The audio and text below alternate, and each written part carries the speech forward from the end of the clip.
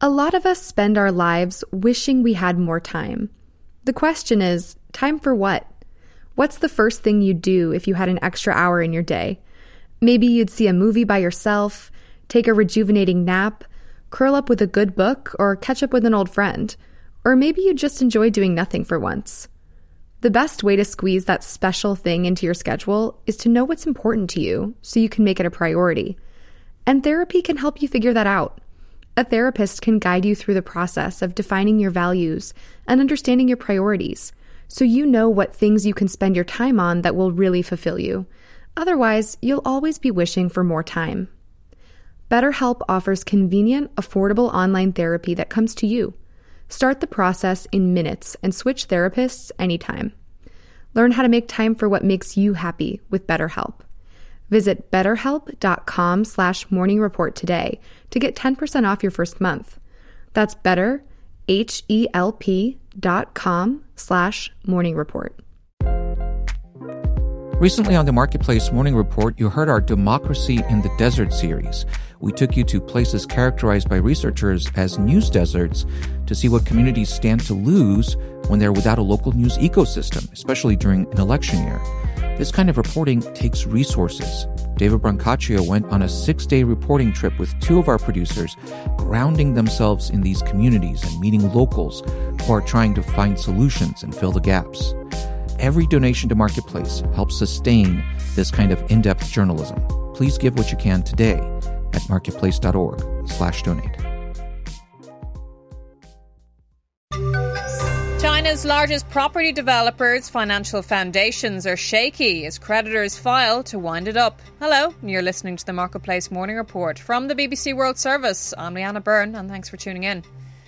Now let's get the latest on China's property sector crisis. A new petition to liquidate has been filed in Hong Kong's High Court against China's biggest private property developer, Country Garden. The BBC's Katie Silver is in Singapore and covering this story. Hi, Katie. Hi, Leanna. Katie, for anyone who's not familiar with this story, what is going on with Country Garden?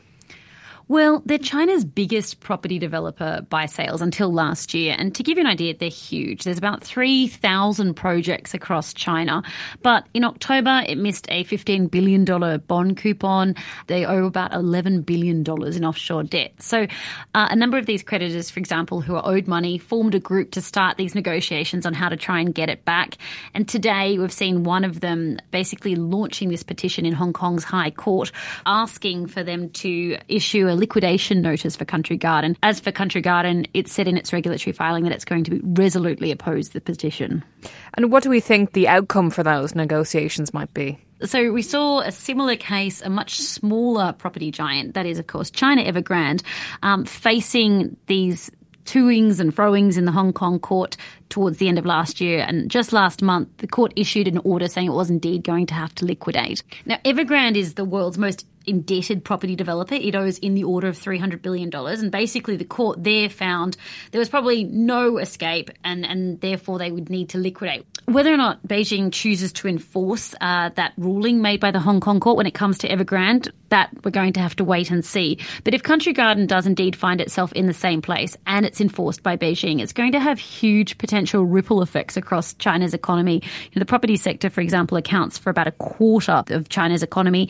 And there's fears around contagion, what it means for smaller suppliers, as well as what it does for confidence. And of course, China's economy has struggled really when it comes to its post-pandemic recovery. Katie Silver, thank you so much for joining us in Marketplace. Thanks, Leanna. Now let's go to South Korea. The country is reporting a record low birth rate despite spending billions to encourage women to have more children. The average number of children a woman is expected to have in her lifetime has dropped to 0.72. The BBC's Jean Mackenzie reports from Seoul. Many developed countries are grappling with population decline, but none in quite such an extreme way. It's estimated that in 50 years, the majority of Korea's population will be older than 65, posing major challenges for its economy, its healthcare system and its pension pot. For years, politicians here have been trying to reverse this drastic decline. Couples who have children are showered with cash payments, subsidised housing and free hospital bills. But it's clear these financial incentives are not working. Jean Mackenzie there. Let's have a listen to these workers in Seoul who say the country's business culture makes it difficult to have children. There will probably be a situation when my child is sick and I need to leave the office to take care of it. But under the current work environment, women can't just leave the office, as this could be disruptive to their careers. I need to make time to look after my children, but the most difficult thing is that timing is not always guaranteed when you're working. So I think the government and companies need to cooperate and create an environment for raising children. Workers in Seoul there. Now, let's do the numbers. There was an 18% increase year-on-year of people seeking refuge in the European Union, according to new figures from its asylum agency, and that amounts to 1.1 million people seeking protection. More than 6 million people visit the Sistine Chapel each year, making it one of the busiest museums globally. But big numbers could cause damage to the frescos, so the Vatican has a small team of experts who monitor the conditions in the chapel. The BBC got exclusive access to see how they maintain Michelangelo's art. Sarah Monetta saw the team at work.